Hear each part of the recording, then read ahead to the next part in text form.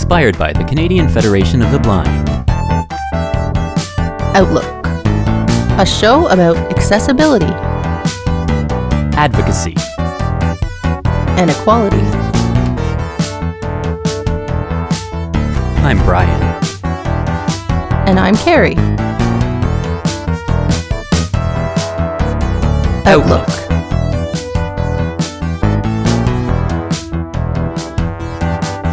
On Radio Western. Good morning, everyone, and welcome to another episode of Outlook, final show of October. This year is flying by. How are you doing there, Carrie? I'm still calling you from London. You're back in Woodstock today. Yeah, we're still doing the distancing thing. Yep. Staying responsible, although we do see each other because we're family, so, have to see some people. But I don't go to your apartment as much as I might. But, yeah, we like to talk about other things on this show than Corona, so. Yeah. But yeah, we have another guest on today, a really exciting one. So, Carrie, perhaps you want to take a minute and talk about that.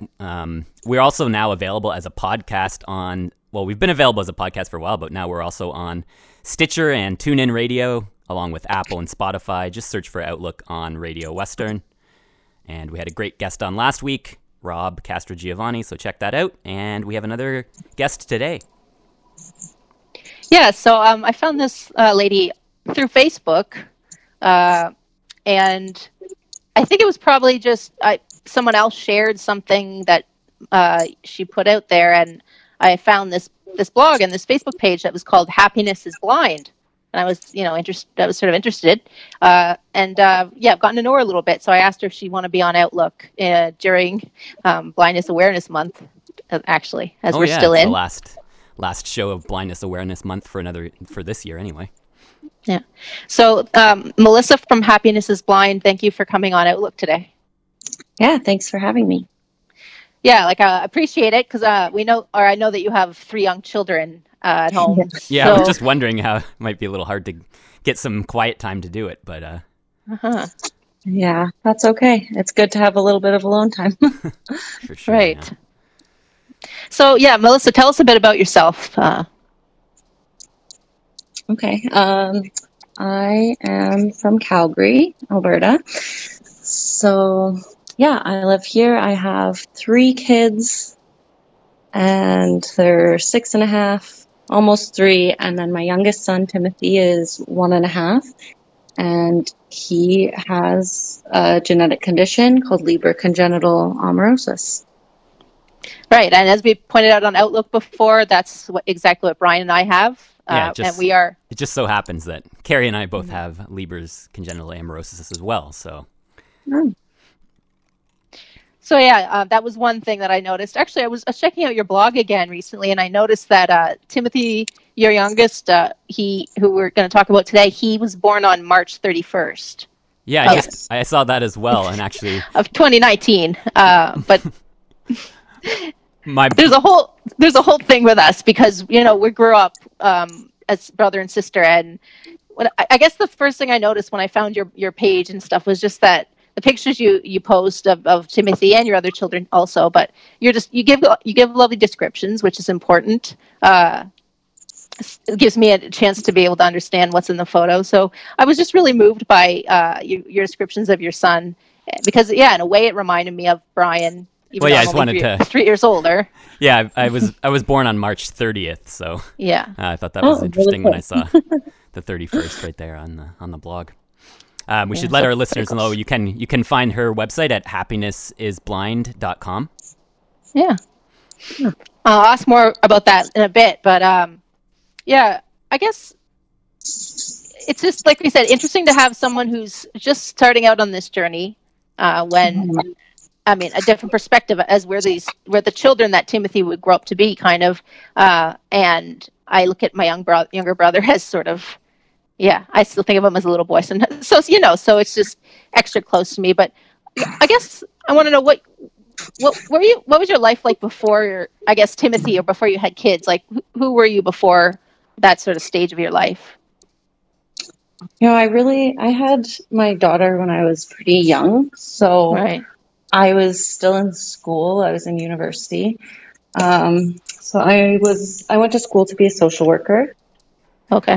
So I kind of was working with people anyway, and I'm passionate about advocacy and stuff in general. Right. Before I even had Timothy, so that just kind of that sort of pushed works out me in a roundabout that way. direction. Yeah. Wow. Yeah, because like as we talk about when we think of our parents having two-sighted children, and then I came along, and then Brian, of course. Just to think of what their lives were like before we came along is it's so strange a concept. So when you become a mother at any age, it becomes a different phase in your life. So just wanted to know if you can remember back that far. Of course, it was just a couple of years for you, but yeah. But you post lovely moments in your family, and so you had some practice of parenting, obviously, then when you had two daughters. Mm-hmm. What was the first moment you noticed there was something different? I think Timothy was about 6 weeks old when I noticed that his eyes kind of jumped around. And immediately I kind of just thought that it might be a normal baby thing, because I remembered that my daughter's eyes weren't always focused at that age. So I didn't really think too much of it until a couple other people had mentioned it to me as something that was maybe a little bit different. And that's kind of when I first noticed, but I didn't really do anything about it, because when I looked online, it just kind of said that babies don't really track objects or focus until they're a little bit older. So I really just left it until he was about 3 months old, and that's when a doctor brought it up to me and we got things moving. Right. Yeah, so I mean, blindness wasn't known in your family already. You weren't looking for it or expecting it in any way. Yeah, I wanted to go back just a little bit before that, and I did see on your blog, I believe you'd mentioned that you didn't know anyone who was blind before. So I was just kind of curious, before Timothy, do you have any recollection of thinking about blindness for any reason, or coming in contact with anyone who was blind, or was it just like... I did know, not really know, but I had been in contact with one person before who was blind, and they actually they were born without eyes completely, but it was just through work, and I had only met them like very briefly as a friend of a client, so I didn't really get to like connect with them or talk with them in any way. So it's just kind of like, oh, I know of this person, but I don't really know anybody.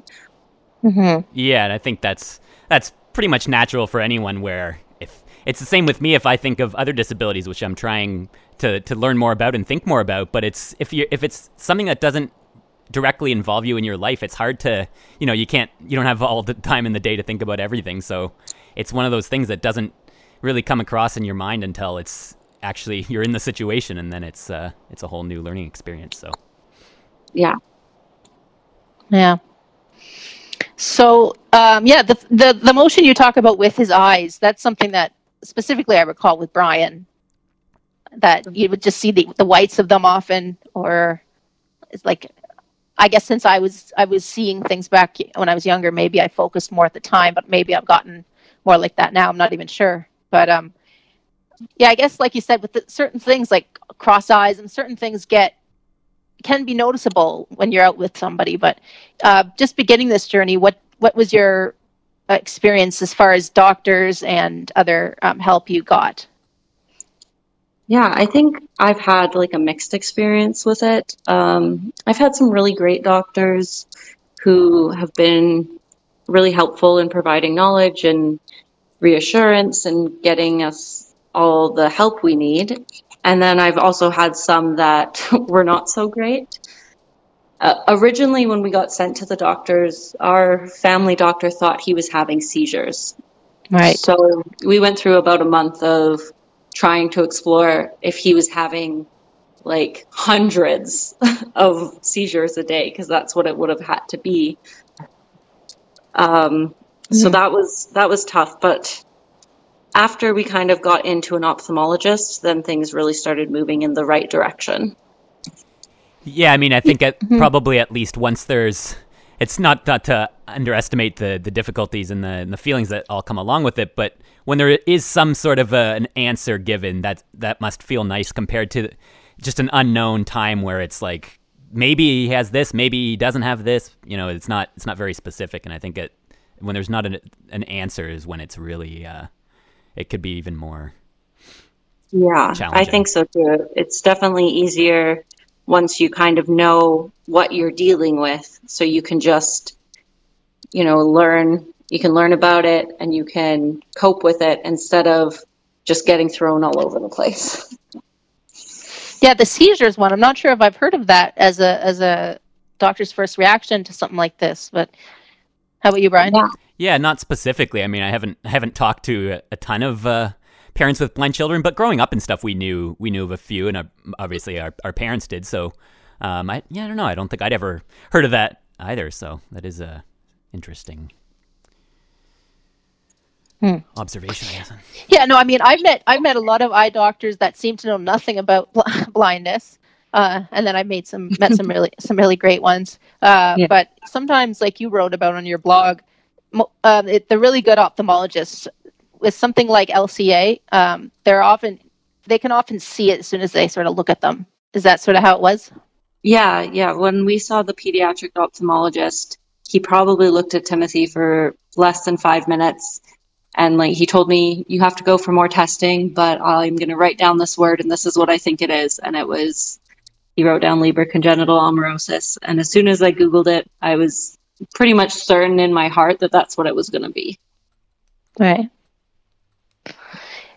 Yeah. I guess, so then what kind of things happen next? I know you did this regular test they do. I remember hearing about when I was an infant and I was in the hospital for it, because it's not a pleasant test to have, especially if you don't understand what's going on. Is that sort of the next step, or was there?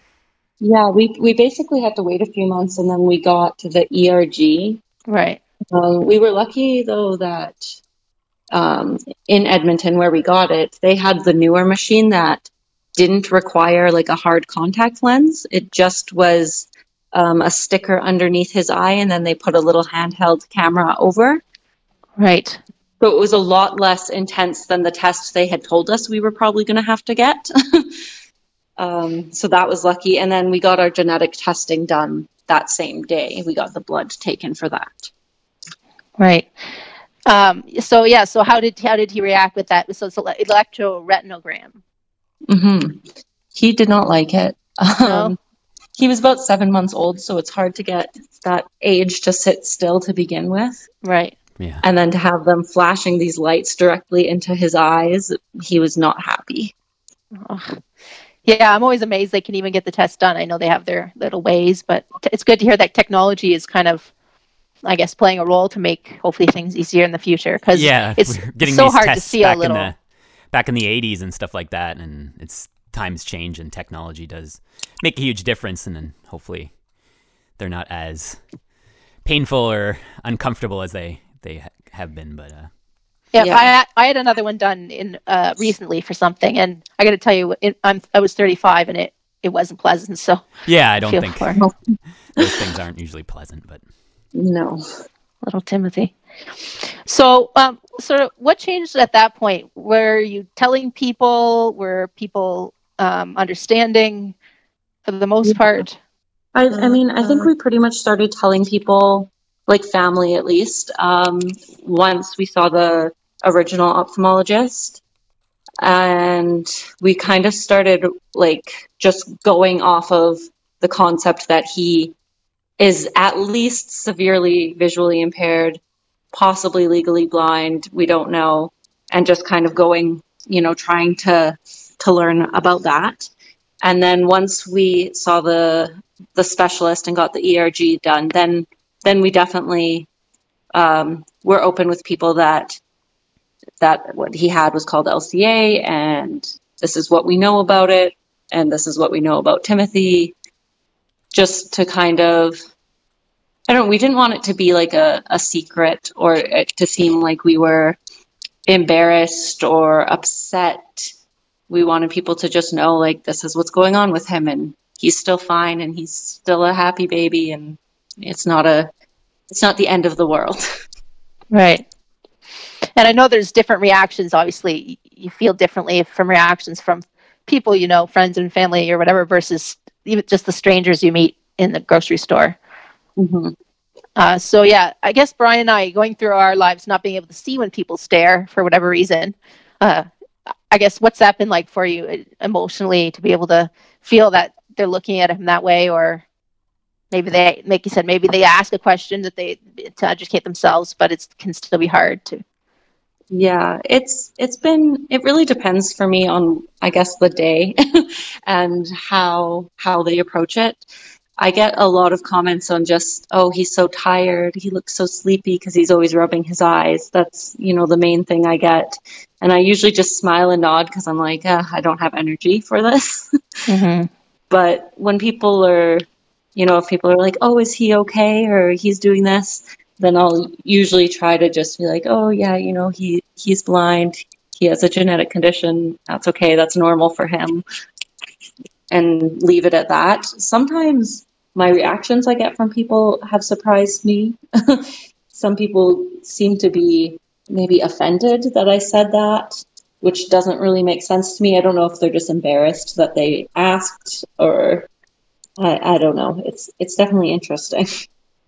Yeah, I never usually get to follow through with them and have someone interview them after the fact to see what they were really thinking or what their intention was. But yeah, and I think it's always this. It's still this thing in society where it's like anything that people aren't very educated on or just don't know is this sort of uncomfortable feeling when people, like, if, even for me, if I'll be talking to someone on the phone and they'll be say, oh, can you quick read the number on your prescription or something? I'll be like, unfortunately I can't, I'm blind. And people it'll catch them off guard and they'll be like, oh, I'm so sorry, and this and that. And it's like,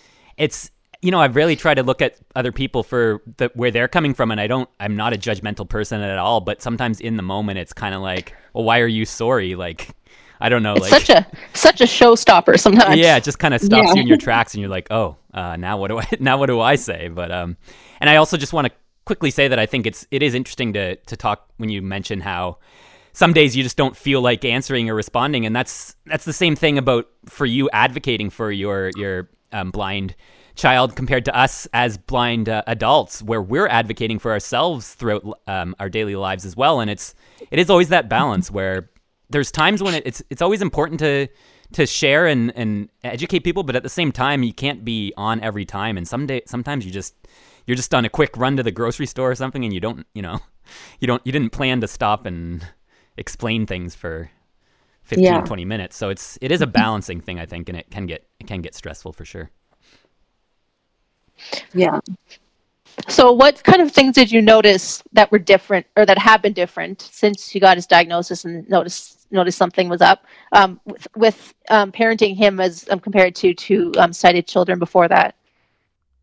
I think, and I'm trying to get better at this, but I think we definitely babied him more after knowing, just more like, oh, he's not gonna hit the milestones at the same time as our sighted children would, so let's help him a little more. And then I think I started to realize that wasn't really helping him, so we started letting him explore more, and he really thrived with that, and getting to explore and getting to, sometimes he bonks his head or misses his mouth when he's trying to eat, but it's all part of his learning. So I think that's been the hardest part of parenting, is just recognizing that there's a difference, but also trying to not make that difference huge.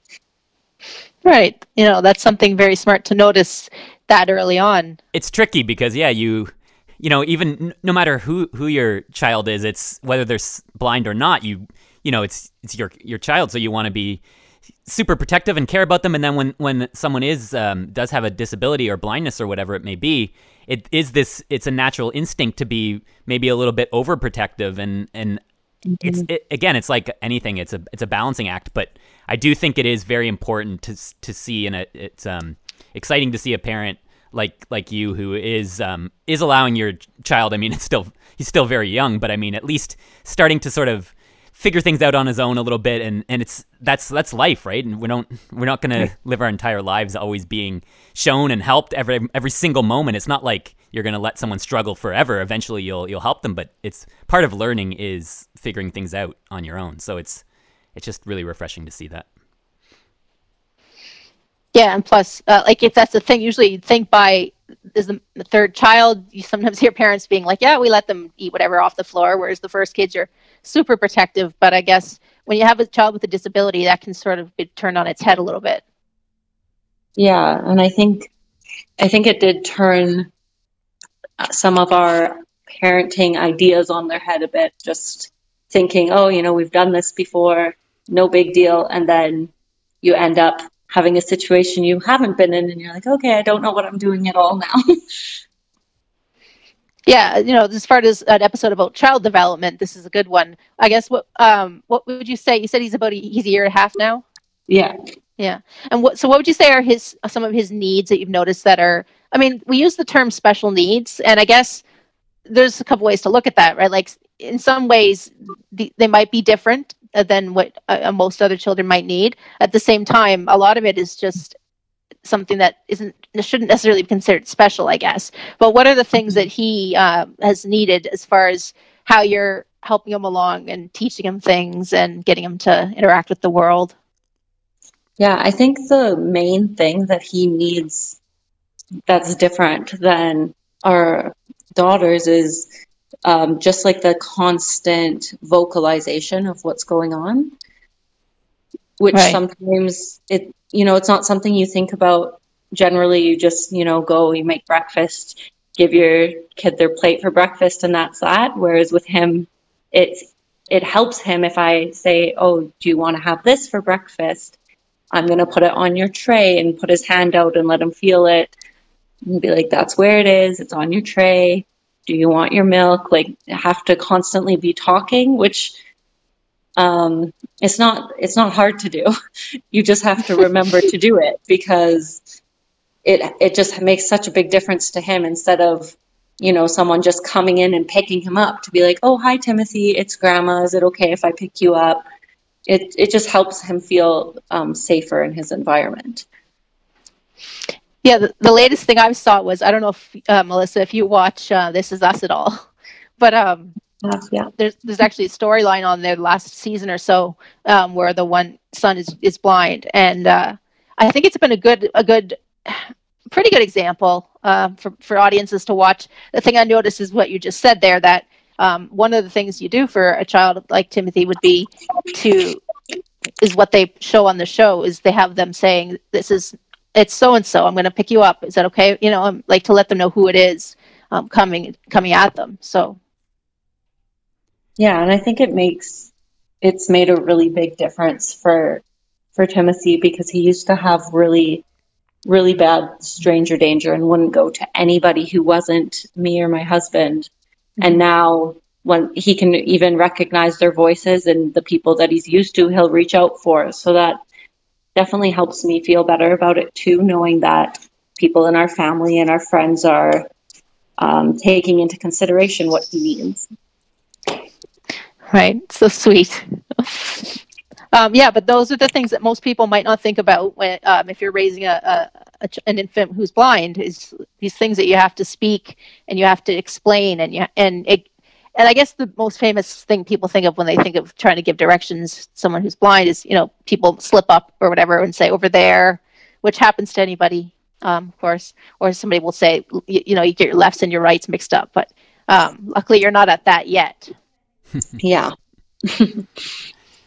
Yeah, and it made me think of something slightly unrelated, but just how the verbalization is helpful, and even I find that happens with people occasionally if it's someone I haven't seen in years or something, or if I run into someone from school from back in the day or something, or I don't know, like whoever it may be, but someone that I haven't seen in a while and I don't recognize their voice right away. And sometimes someone will just be like, hey, how's it going? And I'll say, pretty good. And then I'll kind of stand there and be like, wait, who is this? And it can put me in an awkward situation. So I think verbalizing is an important thing to be doing, because it just it gets rid of a lot of confusion, and just especially for a young child growing up, I can only imagine that just kind of feeling like there's noises everywhere and so much commotion going on, and you just can't see it, so you don't know where you are and what's happening, and it helps to have that description.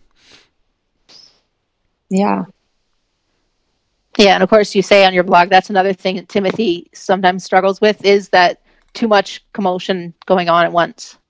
Yeah, he definitely does get overstimulated, especially with noise. Right. I still don't like big crowds, actually, but yeah. That could part of that's personal preference, and then part of it's hard to know really what that's caused by. But so Yeah. did you have help at the time, like other sort of therapists you might have been going to, or other assistants developmentally, or were you sort of doing it on your own or your own research? At first, it was really just on my own. Once he got his genetic diagnosis, we did get some help through CNIB. So we did see an early intervention specialist there, and we still communicate with her, but everything's closed still because of COVID. So we have that, and we also see there's a child development center that's part of the Alberta Children's Hospital, and we see them for physiotherapy since Timothy has a bit of a gross motor delay. And we're also going to be seeing them for speech to work on some of that too. Explain what you mean by the motor delay. Yeah, he doesn't walk yet, which is not normal for his age now at being 18 months. And he wasn't crawling until 17 months. So he just wasn't hitting the milestones they wanted. Right. But they said, like some of our doctors that we talked to about it weren't really that concerned, and said that why would he really want to crawl when that's putting his head first, and that's more risky than when he rolls around and he can feel out with his hand and know he's not going to roll into a wall. So it wasn't really a huge concern that he couldn't do it. It's more that he didn't want to do it. And how about stairs? Yeah, stairs he doesn't really go around at all. He is starting to stand a little bit, and I think that is helping his confidence more when he stands for a while and he doesn't get hurt and he doesn't fall on his butt. But he gets pretty scared if he feels out and he can't immediately feel my hand or feel the couch or know that there's something there that's going to keep him up. Right, security. Yeah. Wow. Well, I got to say, Brian, I think you were really delayed with your talking. I think you were like 2 and you still weren't talking, and it was weird. But now you just have so much to say. So sometimes it just, that sort of thing comes later. Yeah, it's tough in those years because they feel like, I mean, in some ways they fly by, but in other ways they probably feel like they take a long time, and things are a gradual development and changes. So it's sometimes days might feel like longer than that. So it seems like, oh, why isn't this happening yet, and this and that. But sometimes it does just take time. So it's everyone's at a different level, I think. So. Yeah, I think every kid is so different. Like even with my sighted daughters, they were different in when they talked and how many words they knew at that age. So I'm not really too concerned about it, especially not yet, because I'm like, I don't even know how to teach him certain words. I feel like that's going to take a bit longer, and that they don't sometimes, the checklists they have for development don't take into consideration a kid having a disability at all. Right. That should be one of the sort of categories or sections that's considered, for sure. All right. We're speaking with Melissa here today, who has a blog called Happiness is Blind, which we'll get into more after the ads. So we're going to take a quick break here on Outlook, and we'll be back on Radio Western.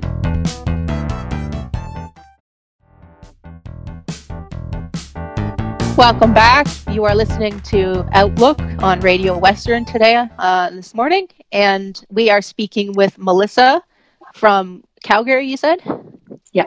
Yeah. So Yeah, so her blog is called Happiness is Blind, and it hasn't been around that long. It's just been around since your son Timothy was a couple months old. I guess we always talk about the kind of questions our siblings receive about us, and how they get the question about what it's like to have a sibling who is blind. So, I'm just wondering if there's anything you can say about how your daughters are with him. I mean, to them it's natural, so there's maybe not much to say, but Yeah, I think it's actually been really interesting. And because my daughters are still pretty young, yeah. it's kind of, I don't think, like, our middle child, she's just about 3, and she was only a year and a half old when Timothy was born. And so I don't think she really understands yet that he's blind. I think when she tries to interact with him and he just kind of like hits at her, or is grabbing at her, she just thinks that he's being rude. She doesn't think that he just doesn't know where she is exactly. So she kind of is confused by him still, I would say. But our older daughter, she definitely tries to understand, I think, and sometimes she catches herself when she says certain things and tries to correct herself if she's like, "Oh, Timothy, look at this," and then she'll be like, "Oh, never mind."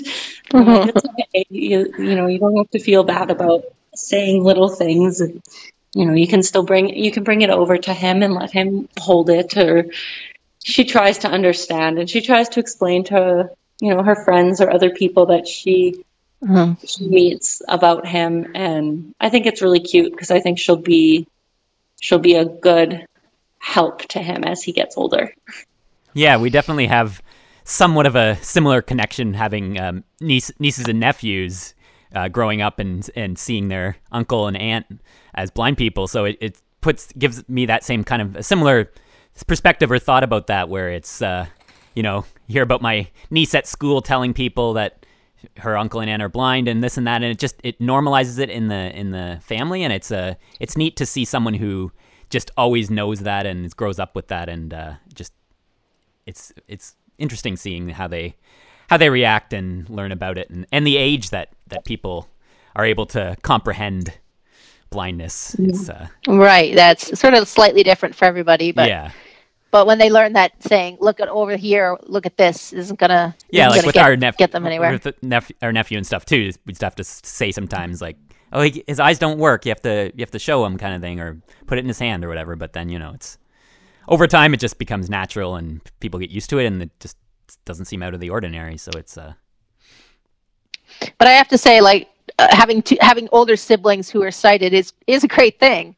I mean. Yeah, I won't speak for Timothy going forward, but from our perspective, it was great growing up having each other, but yet at the same time having these older siblings who, I mean, they look out for you like older siblings should or often do, but there's an extra level of just sometimes that certainty they have when they're explaining it to someone else or the questions they ask, but it just becomes normal. And I technically wish every sibling could have a blind sibling, if that was possible. Yeah, I think it's great it's great for both of them. Like, it's great for Timothy to have, his sighted siblings who can help him out, but it's also great for them to have him to kind of open their world a little bit and their understanding, so that they will hopefully grow up as more welcoming, understanding people than some people you meet who've never been around anyone with a disability, who sometimes are very uncomfortable with the idea of being around anyone who has a disability. Right. Yeah, definitely. And that's an awkward thing to be in the middle of, no matter which side you're seeing it from, of course. But yeah, so I'm sure you get a lot of questions about, once they know that he has this LCA, they might want to ask a few questions about that. But I'm sure the question often comes up about, there isn't a cure, or is there not a cure, or something you can do? Do you get that a lot, or? Yeah, I do get that a lot. And I know on the news a few days ago, even there was some talk about Luxturna because they're trying to get it approved here, like in Canada. And then I had people sending it to me and be like, oh, there is a treatment for that. And I'm like, oh, yes, but it's, it's not here and it's not for the right gene. And like you're always constantly explaining that. Yeah, it's a very simple concept for some people where it's like, oh, I heard there's a cure for blindness or something that will help someone see a bit better. So, here you go kind of thing, where it's like, I think it's like anything, like, I don't know if this is a really great comparison, but something like cancer, or no matter what someone can get, there's always someone sending tons of all this info, like, oh, do this, do this, do this, do this. And it's, I don't think that's a great comparison necessarily, but it's kind of the thing where people are they're trying to help, but at the same time, it can also sometimes just be more annoying or sometimes frustrating than other times. Yeah, it definitely can be frustrating. And I think it was hard for me, especially at first with his diagnosis, to have so many people in our family always asking me about a treatment, because it kind of made me feel like, well, why isn't he okay just how he is? Right. Yeah, you talk in your blog about people saying, talking about him being fixed, and then your very valid point to that is, well, he's not broken. Like what?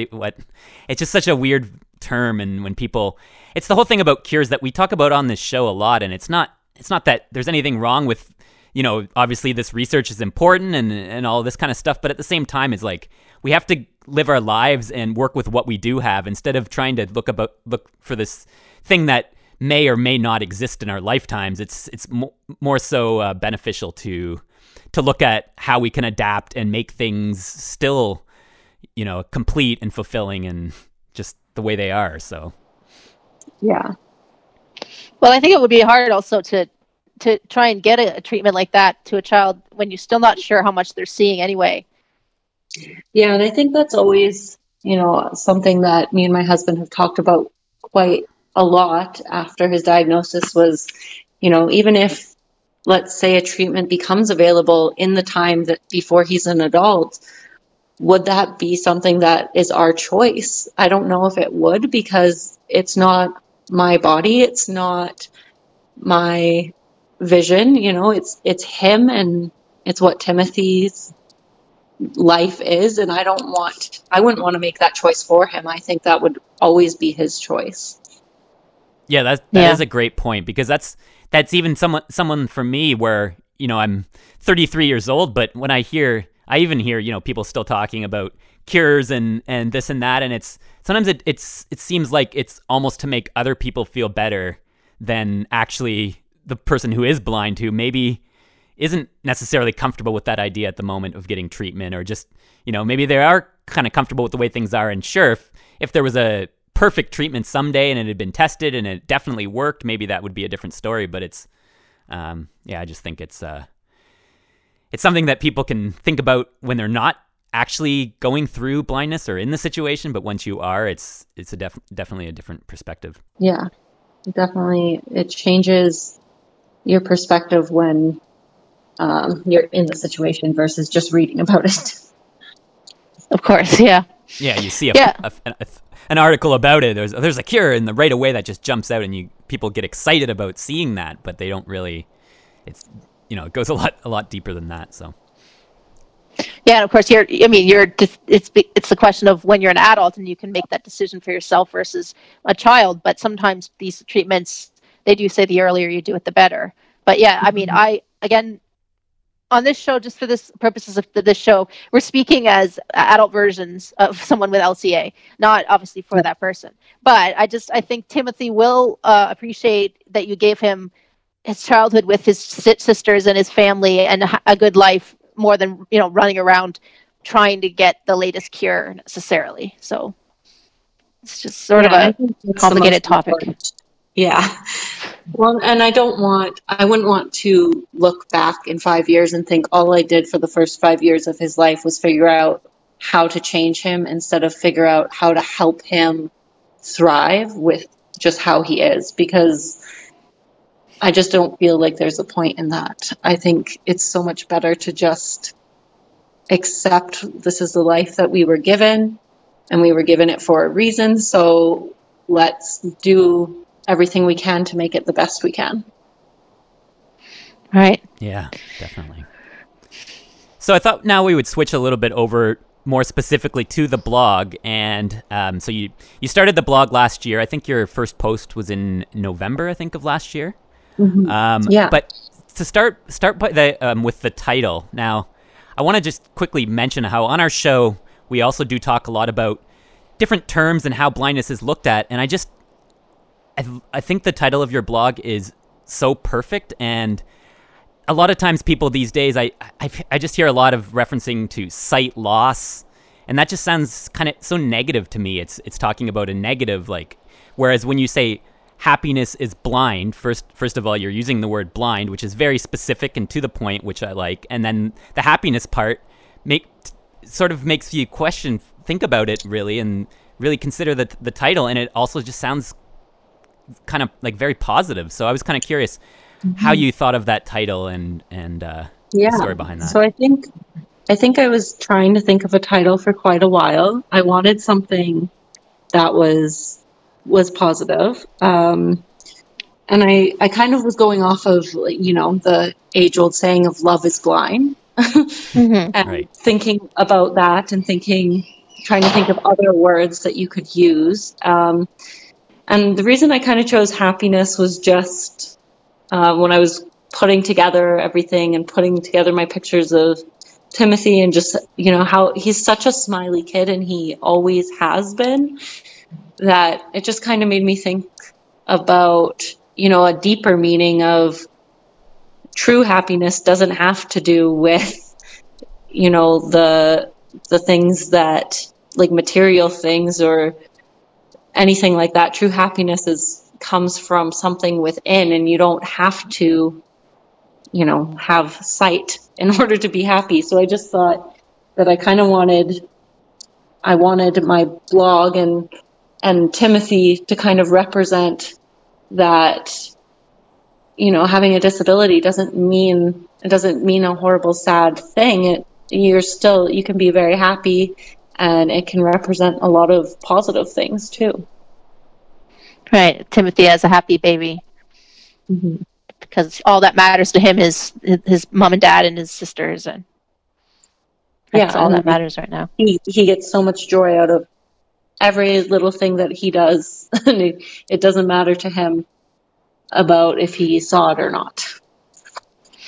Yeah, and that's a big part of it when, and talking about, he doesn't get to see I read the post on your blog about Christmas time last year, where having a tree full of lights and stuff, where he wouldn't automatically turn his head to look at it, because so it's that thing where he'll never get to see this or that. But for someone, I would, like Carrie mentioned before, I never would speak on behalf of anyone else. I don't speak for all blind people. I speak for myself. But I just think it's something I have never seen. So not that it wouldn't be neat to see, and I understand if someone's been able to see for their entire life how they would feel like someone's missing out, but I just always like to go back, and maybe it's obvious to some degree, but for me, never being able to see it, I don't miss it because I've never seen it. So it's more of something that other people feel, and I can totally understand why you would feel like that, but it's just Christmas is about so much more. Like Christmas that would have mattered to you, the memories you would have had, Brian, are the Christmas songs, or the sound of the jingle bells, or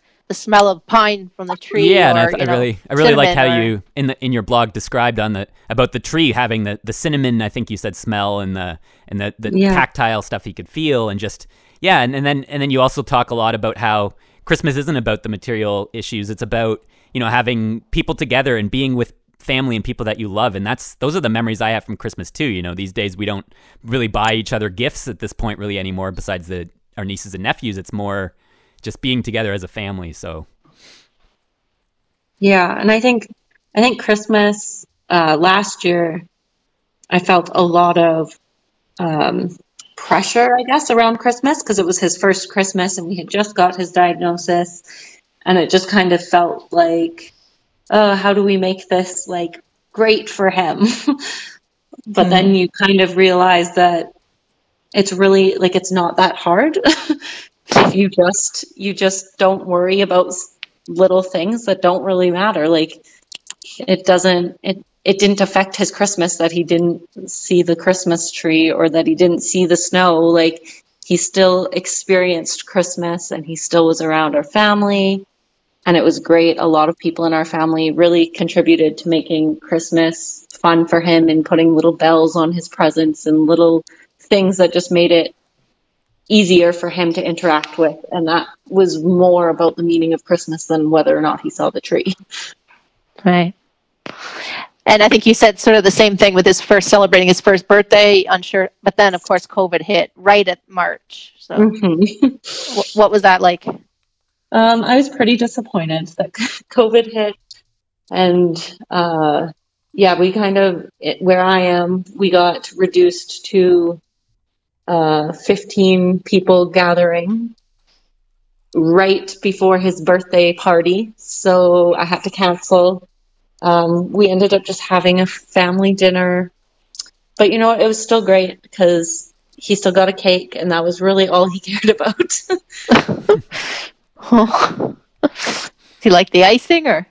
Yeah, he really just put his entire face into the cake and just ate it with his face straight in it. He didn't use his hands or anything. Oh boy. So with Christmas coming up, I guess Halloween first, but Christmas shortly. I guess now it's your second sort of holiday time since Timothy. You sort of know what more to expect, of course, with COVID's changing things. What else has changed with COVID? Anything has been affecting you guys as far as Timothy and his development, or is he okay with the routine you guys have? I think at first it had negatively kind of affected his development because we didn't get to go to any of our services, and we also weren't around anybody. So he kind of regressed in his stranger danger when we started going around people again, because he was so used to just being around us again that it started freaking him out a little. But now that we're kind of moved along and past that part, he's starting to do better, and his development has gotten back on track, even just at home with me doing things with him. So I think we're back at a good spot now, but we did take a little bit of a dip originally, just, with everything being closed and not even getting to go see anybody. It makes it hard because you're just really isolated. Right. So as far as Happiness is Blind, which is your blog, what has the reception sort of been with that? So it's been a year almost.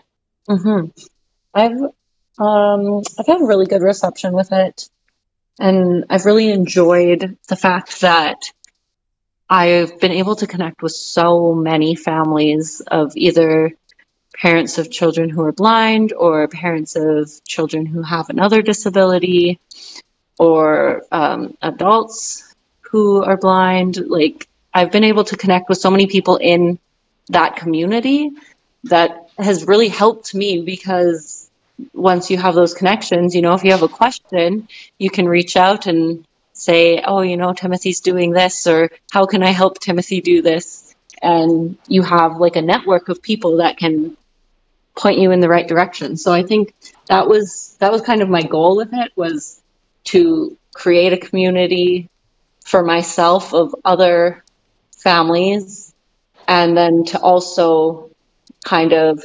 spread awareness so that maybe somebody else who ends up in that situation doesn't feel like they don't know anything going on. Right. Yeah, that's great. And like I said, I'm glad that's how I sort of found you. One of the highlights I want to point out is how involved that you are with research and learning about this stuff yourself, and really taking a stand for advocacy or accessibility. And I was just kind of curious. Obviously, he's still pretty young, so you haven't had to deal. Or Timothy, I guess I could use his name, is still pretty young, so you wouldn't have to do a ton of thinking about that yet. But just kind of curious what you've learned so far about accessibility as to how accessible things are and what sort of things are involved in that, and as well as advocacy so far, what you've learned about advocacy. Obviously, you take it seriously and as important because you're doing all this research and you are telling people and learning about it yourself. So just some thoughts on advocacy and accessibility. Yeah, so I think with accessibility, and I definitely don't know everything there is to know about it at this point, but I just really started noticing how many things are going to be a little more difficult for him. That is just something you don't think of. And like, even just everywhere I go, I notice things like at the grocery store, like reading labels, or going even to buy clothes, like to pick a size or go to a change room, all these things. There's nothing nothing really seems accessible to me when I go and I try to think of, okay, well, is he going to have somebody come and help him pick his underwear till he's, in his 20s? Because there's no Braille labeling on anything. Yeah, I got to say, when I got to see a box of Uno cards with Braille in the actual packaging last year in the store, I was excited because you wish that it was everywhere, because why not? Yeah, I mean, now they are doing some developments with phones being able to scan barcodes and stuff like that. But even that, it still takes technology and still isn't very isn't totally foolproof yet, and it's still not very accessible. And I have heard of certain countries. I think maybe Sweden or some countries do have a lot more Braille labels in stores and stuff like that. So I think these things could be done. It's just it's a matter of making things more accessible. And it's like maybe by the time Timothy's a teenager, we'll have some more improvements. Yeah, things figured out a bit more. And one other little thing I did want to comment on was the fact that I saw on your blog that you did take some time and learn a bit of Braille. And obviously he's still pretty young for that, but I think that's also amazing that you stepped in to learn it yourself. To if your child's going to be learning it, why not learn it as well, right? So I just thought that was pretty. Yeah, I definitely awesome. And I want to learn it better than I have, because I want to be able to sit down and help him with his homework the same way I would help my other daughters. I don't want it to feel like, because he has a different way of learning, that we're not involved. I want to be involved, and I want him to know that we care to do what needs to be done to help him. And I just think that makes a difference, hopefully, in his self-confidence and stuff, to know that people care and that people are there, and it's not necessarily going out of my way. It's just doing what a parent would do to help their kid. Have you gotten any labels or any little print Braille books at all yet? Have you put his hand on Braille at all? Yeah, he has quite a few books that have the Braille on them. Oh, good. So we read them, and I put his fingers over them just to kind of get him used to it. Right, just used to the sensation. Yeah, and we have a little Braille labeler, so I've put his name on a couple of his little things that are in his room so that he can feel that. And I plan to, as he's older, label things around the house, like in the kitchen and things like that, to help him know where things are. That's great. Yeah, I just really want to stress to anyone who's listening or just curious how important that is, and how amazing it is that you are introducing him into Braille so young, because I think my mom introduced me to it pretty young as well. I don't even remember learning it really, and I just think that Braille is definitely a skill set, and it's like anything. If the younger you are, the better, the easier it can be sometimes to learn. Your mind's a little bit more open, and so I just think that's so important, and it's just really great to hear. But the next thing I'm picturing him with is a little white cane. Yeah. Yeah, we got him a little CNIB intervention specialist that we work with asked us to get him a mini hockey stick to kind of use as we're practicing standing as kind of like a precursor to a cane, just getting used to holding something and moving it around and feeling what's out there. So we got him that, and he seems to really like it. So he'll be into hockey, or it'll get him right onto using white canes in a few years.